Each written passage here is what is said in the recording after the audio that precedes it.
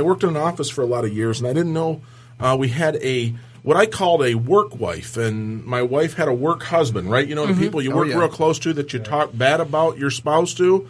I was thinking about wedding rings for work spouses. So they're not really like a wedding ring, but they have that WS on them, right? And so that way they know that they're important to you during that time period.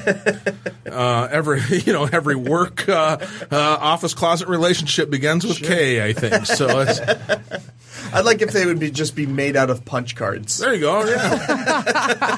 Your badge fobbed me today, right? No, there's no other implied benefits that go along with that ring. Well, yeah, you like those people, at work, usually because you don't have to go home and deal with all the other stuff that goes along with actually being married. You can just get their opinion. And I'm willing to deal with you for 8 hours a day, okay? Yeah, right.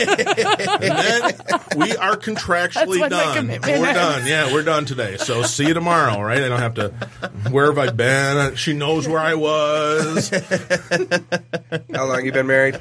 I've been married about 15 years now. 15 years. Broken like a true pro. Yeah, right. No, yep, I love my wife, but I couldn't work with her. So I work with mine. Oh, okay. I do. I work with mine. So this might benefit, not benefit you then. So not yet. I think that beer screen might be the best thing for you. Totally. I do need that.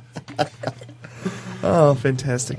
Anybody have anything to plug? My website, chrisyoungcomic.com. I'm Dave Welfare, 2 L's on the last name. My name is John Ruggiero. I'm comedian Tom Walma, and this is Creativity Wasted. If you like this podcast, please subscribe and give a review or rating. I have a website, creativitywasted.com, and I also started a Patreon. You can get uncut episodes, early access to episodes, bonus stuff. You're listening to the Podcast Detroit Network.